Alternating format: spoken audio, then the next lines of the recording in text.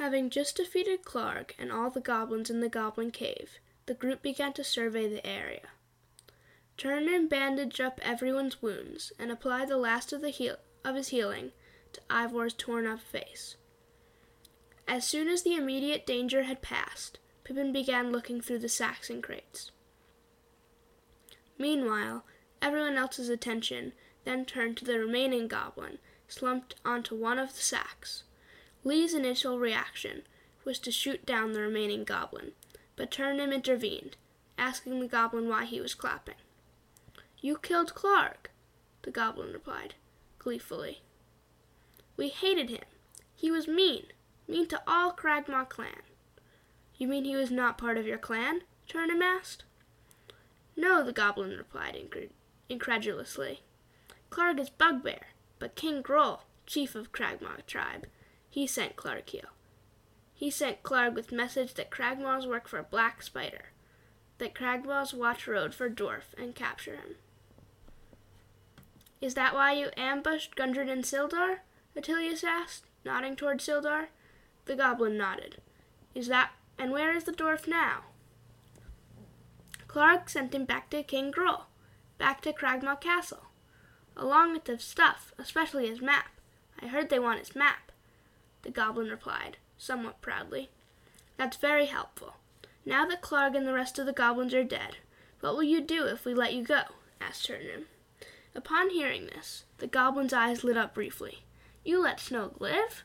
the goblin asked, skeptically, as his demeanor reverted in disbelief. "Perhaps. Is that your name, Snoke?" Turnham asked. The goblin nodded. "So what will we do? What will you do if we let you go?" Snoke's eyes fell to the floor. "I don't know," the goblin replied grievously. "I guess Snoke will go home to find other Cragmaws. Won't go to Cragmaw Castle. That's where King Groll is, and he sent Clark." "Where is Cragmaw Castle?" Attilius asked. "It's in Neverwinter Wood," Snoke replied, "just a short way north of here. I can show you." When Attilius tried to get clear directions from Snoke, the others began to turn their attention to the sacks and crates. It was immediately obvious that most were marked with the image of a blue lion, which Sildar and Turnham announced they recognized it as the symbol of the Lion Shield Coster, a merchant company with a warehouse and trading post in Phandalin. Sildar suggested that there would likely be a reward for the return of the supplies, to which everyone agreed, though Pippin was clearly reluctant. Pippin showed the party an unmarked chest that's separate from the other sacks and crates. Mallow agreed to carry the sacks of copper and silver coins within. Attilius held on to the 2 potions for later identification. Meanwhile, Pippin did not feel the need to disclose the jade statuette of a frog with tiny golden orbs for eyes that he stealthily pocketed. The group dragged all the goods out of the cave. There was a disagreement about what to do with Snoke, with Turnham and Lee on opposite sides. Eventually, they agreed to let Snoke go into the woods and not to return. Lee then returned to the caves, gave the wolves food from the goblins' provisions until they were satisfied, and let them free into the woods as well. It became apparent that the captured stores were too bulky to bring back to Phandalin along with the Gundren supplies that already filled up their wagon, so they decided to drag the crates and sacks back to the goblins' pit trip and hide them there until they could return, making sure that Snoke did not see them do so. With the supplies hidden away in the pit trap, the group retrieved their oxen and wagon and made the uneventful journey back to Phandalin. The sun was beginning to set when the rutted track emerged from the wooded hillside, and the group caught their first glimpse of Phandalin. The town seemed to consist of 40 or 50 simple log buildings, some built on old fieldstone foundations. More old ruins, crumbling stone walls covered in ivy briars, surrounded the newer houses and shops, showing how this must have been a much larger town in centuries past. Most of the newer buildings were set on the sides of the cart track, which widened into a muddy main street of sorts as it climbed toward a ruined manor house on the hillside at the east side of the town.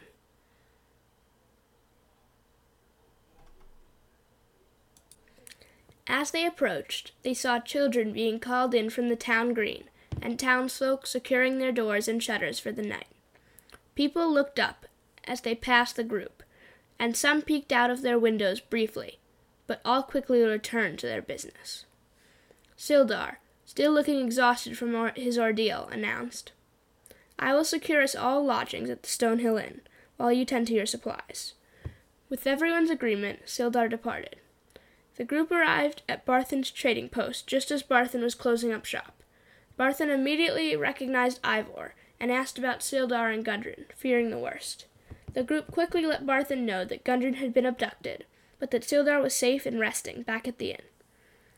They then asked if they could borrow the wagon to retrieve the remaining supplies from the goblins' hideout.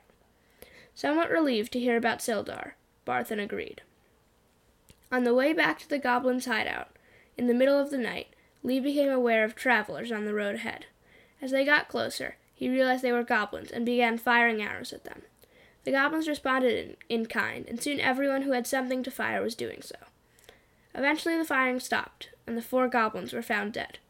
This began a heated argument between Turnham and Lee about firing first, which Turnham suggested they give diplomacy a chance, and Lee dismissing this because he thought of goblins as innately evil creatures.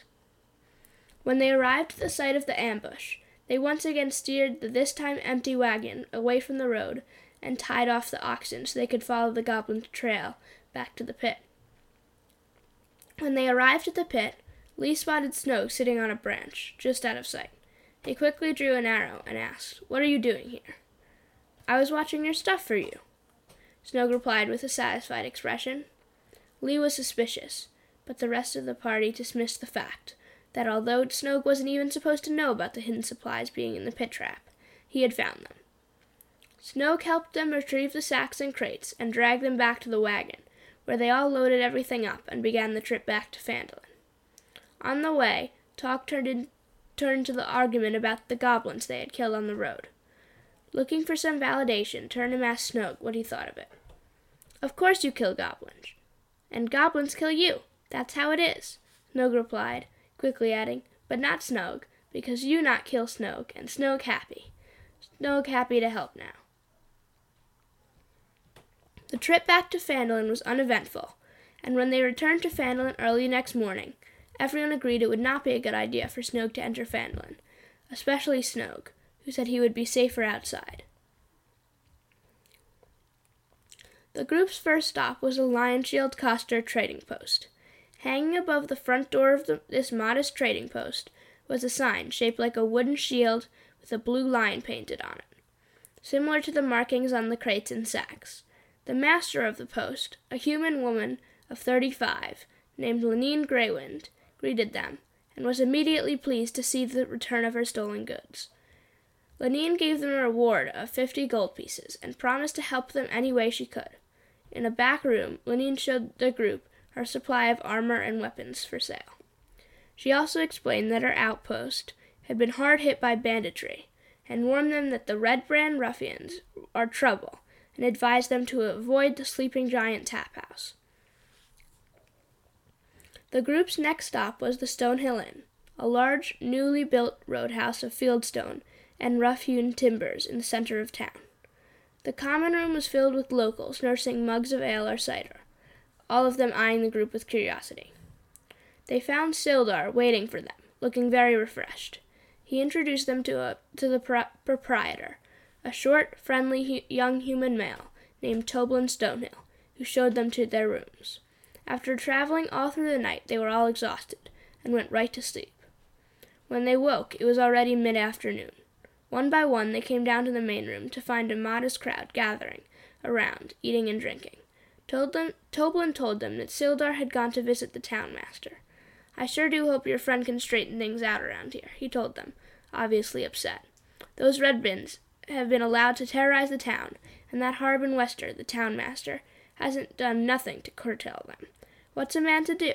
I don't want to stir up trouble. I've got a wife and child, you know." Toblin introduced them to his wife, Trelena, and his young son, Pip. "This used to be a good place with lots of opportunity. When I first came here from Tribor, I thought I would try my hand at prospecting, but I soon realized that I knew a lot more about running an inn than I did about mining. It was a good place back then." Toblin sighed and picked up a stack of dirty mugs, bringing them back to the back room. Then Trelena chimed in, almost whispering. You know Thel Drendar, a local woodcarver, stood up to those Red Brands 10 days ago when they came by his shop and leered at his wife. Those ruffians murdered him. Several townsfolk saw it. The Red Brands grabbed his body, and now his wife, daughter, and son have gone missing too. Busily upset, Trelena found some chores that needed attending. The young Pip tugged on Pippin's sleeve. Are you an adventurer? One day I'm going to be an adventurer. Me and my friend Carp. You know he found a secret tunnel in the woods, but Red Brands almost caught him. When we're adventurers, we won't be afraid of no Red Brands. Then an older woman leaned over. It's true, you know. The Red Brands hassle every business in town. Every business that is for the Fandolin's Minor Exchange. They don't want trouble with Halia Thornton. Oh, Frida, chimed in an old farmer sitting across from her, don't go bringing up Halia Thornton now. You know who I'm worried about? Sister Garel. She oversees the Shrine of Luck. She left for town a few days recently, and when she returned, she was wounded and exhausted.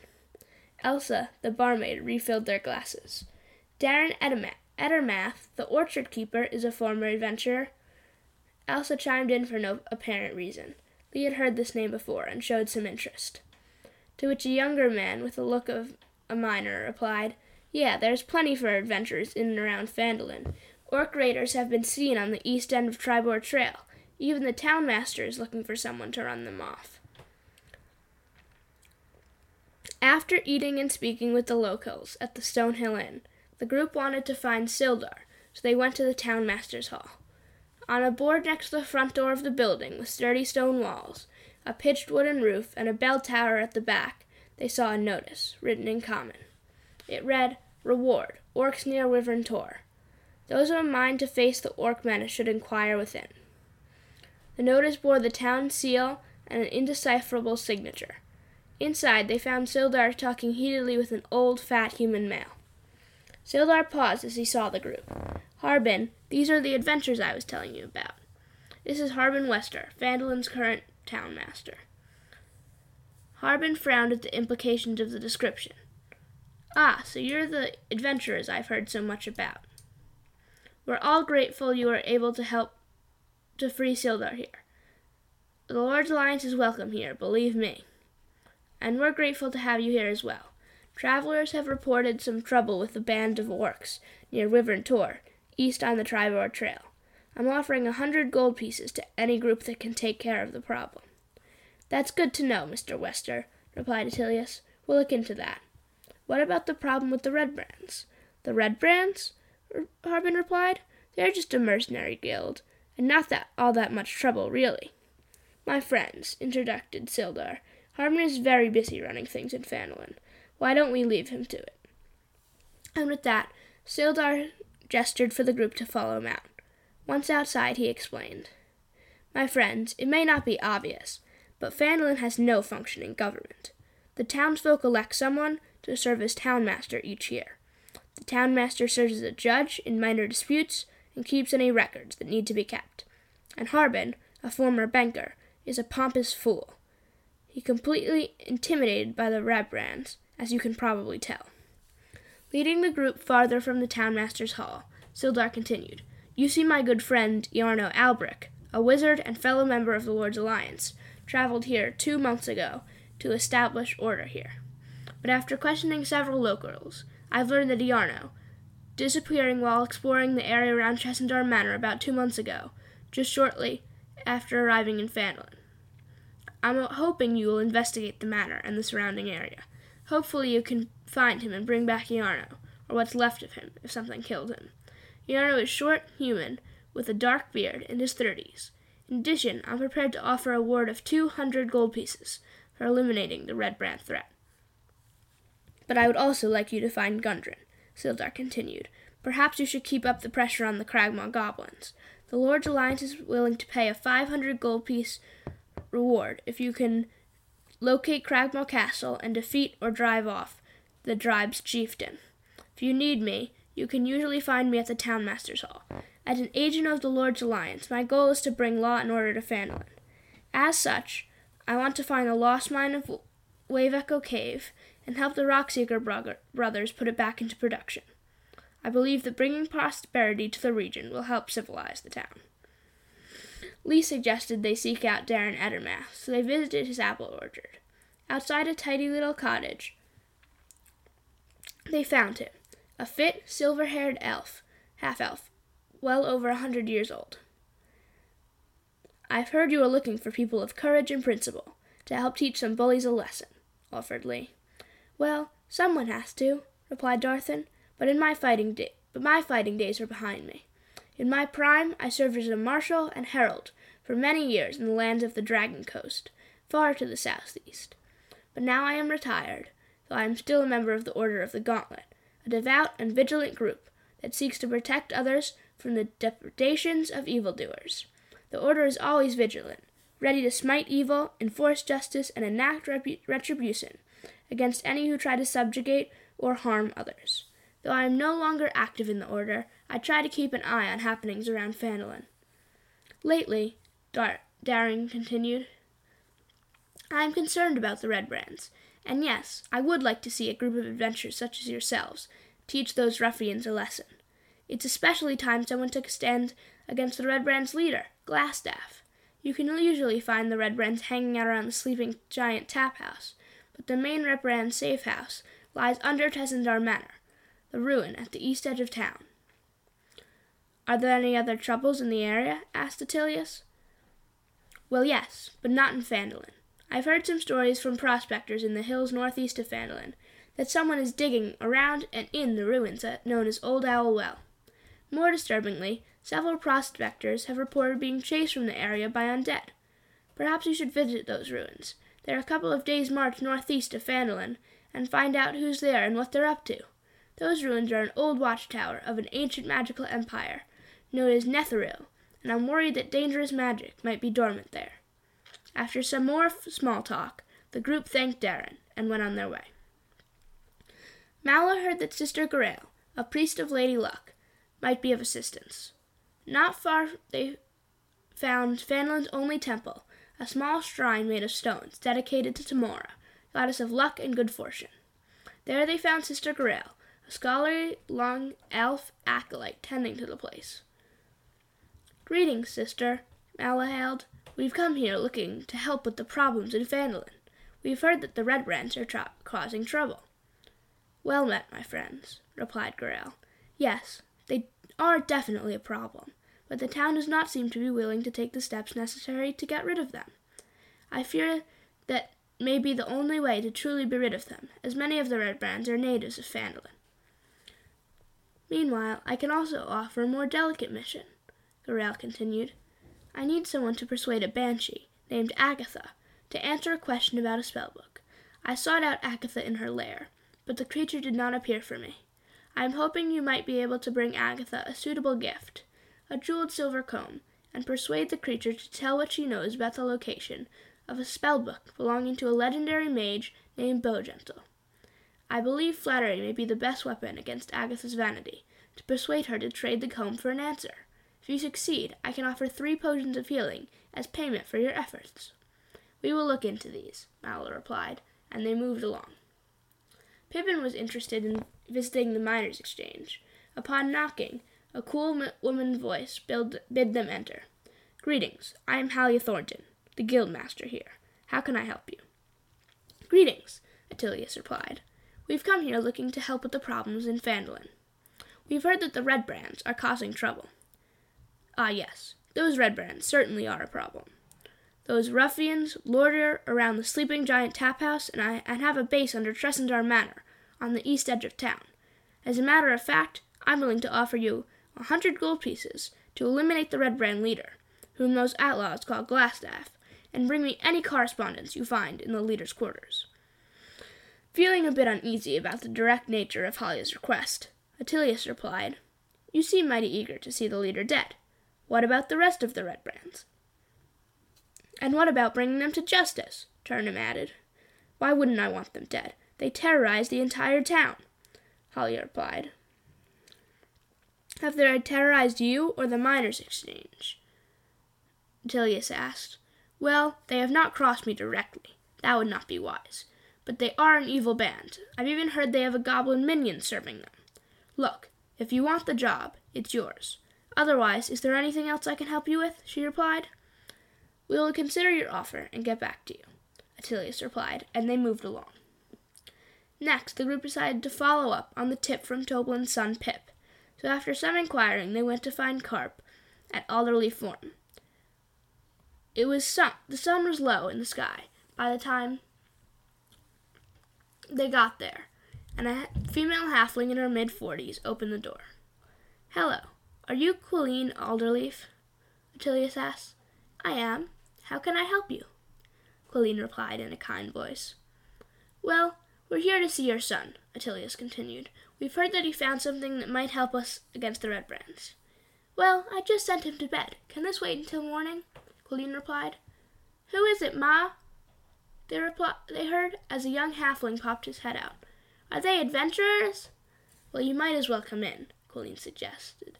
"But let's make this brief. It's getting late, and we farmers must rise with the sun." "You must be Carp," Attilius said. "Is it true that you find a secret tunnel in the woods?" "Yes, it is," Carp replied, excited. "See, me and my friend Pip, we were playing at adventuring, and we was playing in the woods near Tressendar Manor, when I found a secret tunnel in a thicket. Then a couple of big, ugly bandits came out of the tunnel when he was there, and met with a pair of Red Brands. They didn't see me, but it was close. I bet those bandits have a secret lair under the old manor house. I can take you to the tunnel if you want." "Not tonight, you can't," Quilleen interjected. "Now you are welcome to come stay in our hayloft until morning if you need a place to stay. But now we ought to be turning in. I hope you understand." Turning to Carp, she added, "Now off to bed with you, lad." "Thank you for your generous offer, but we should be going," Attilius responded. As they turned to leave, Quilleen stopped them. "Before you leave, a long-time friend of mine, a druid named Rydoth, can probably help you with anything you need out in the wilderness. There's not an inch of land he doesn't know. I know Rydoth recently set out for the ruins of a town called Thundertree, just west of the Neverwinter Wood. Those ruins are about 50 miles north of Phandalin. Otherwise, good luck, and I hope to see you again." "Thank you, again," Attilius replied. Finally, as the sun set, the group decided to visit Tressendar Manor. On their way, they passed the sleeping giant tap house, and 4 young men in red capes called out to them, "Hey, where do you think you're headed? Why don't you just hand over those weapons before you get hurt?"